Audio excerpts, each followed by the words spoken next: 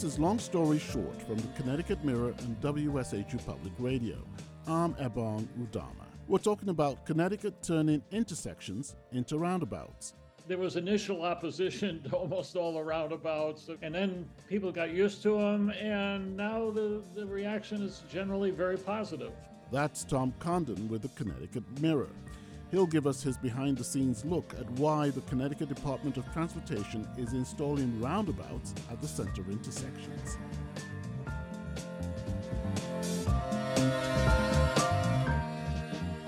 Hi, I'm Elizabeth Hamilton, Executive Editor of the Connecticut Mirror.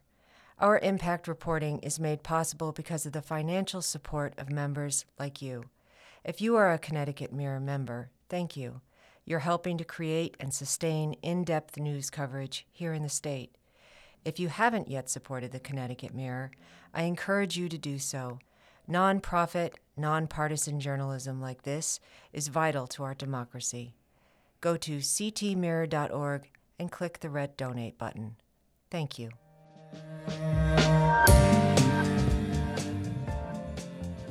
Hello, Tom. Traffic circles have been around forever. How come the renewed interest in Connecticut, and why did you decide to focus on this story? Well, there's a difference between traffic circles and modern roundabouts. Now, traffic circles have been around, right, since the earliest one I could find was in 1905, Columbus Circle in Manhattan, which we all know is kind of chaotic. But the modern roundabout is a radical rethinking of the traffic circle. Now, for one thing, traffic approaching it has to slow down because they have to yield to cars that are already in the rotary. So you have to slow down. Now, there are also what are called splitter lanes. Going into a modern roundabout, you have to make a right turn and then follow the circle counterclockwise until you decide which exit you're going to take, and that will be another right turn. But these splitter islands are, again, they're split, so traffic is only going in one direction. Why did you decide to focus on this story? I saw the trend. I was driving through Salem one day, and I saw the roundabout there, and I know that intersection. I've known it for years, and it has been very unsafe. This is the intersection of Route 85 and Route 82. And what happens there is the state never finished the Route 11 expressway. So this is now the highway to nowhere. So cars have to get off at Route 82, and some of them just speed into that intersection. And there've been a lot of accidents there. So going through that, I said, wait a minute, this is different. And then I went through I drove through the one in Granby, which is just on this side of the Mass border. And I thought, we're doing something different here. And I wanted to find out if it was working. So I looked up the data, and it is. And basically, you turn to the Connecticut Department of Transportation.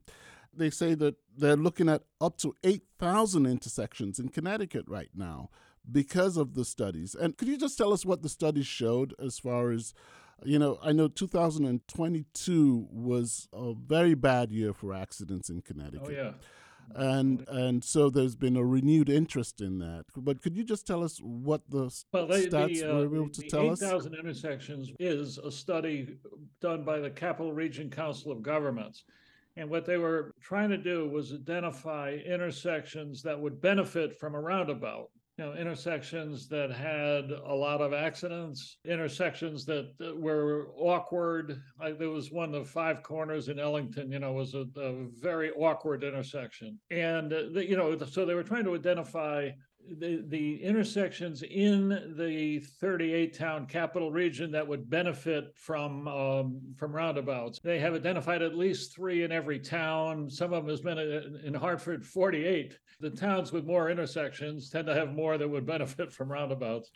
And having more roundabouts means drivers have to know how to navigate these roundabouts. Is there any special effort to make that happen? There is signage, but I would like to see more of a public education effort because when drivers get used to them, there are fewer accidents. But if you come upon one, years ago, I was driving in France and I came on a roundabout. There are a lot of these in Europe, and I thought, what do I do now? And I kept driving around the circle, and I finally figured it out. But there really should be more. I mean, there have been intermittent efforts to do this, but there really should be a stronger public education process. Public service ads, things like that, because. Again, once people get used to it, everyone has an opinion, but I think when people get used to it, most people will see the benefit. There was initial opposition to almost all the roundabouts, and then people got used to them, and now the reaction is generally very positive. Does it also improve traffic flow? Oh, absolutely. There's no question. It basically. Traffic doesn't stop when you have a stoplight. And on a busy road, traffic can back up, for a long way. And here, the traffic keeps flowing. Now it goes slower when there's more traffic, but it keeps moving. That has a lot of benefits: save time, less pollution. It does improve traffic flow.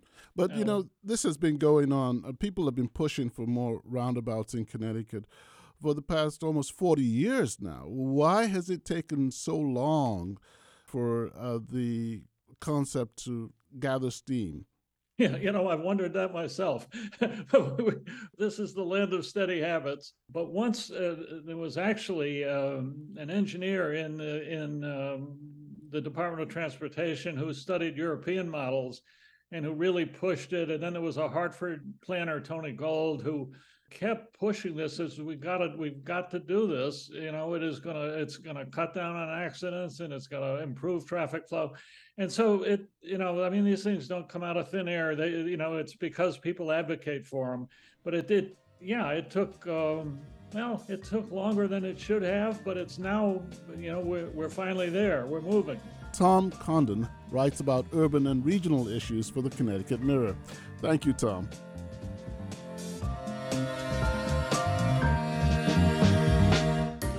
Long Story Short is hosted by me, Ebong, Udoma, and produced by Molly Ingram.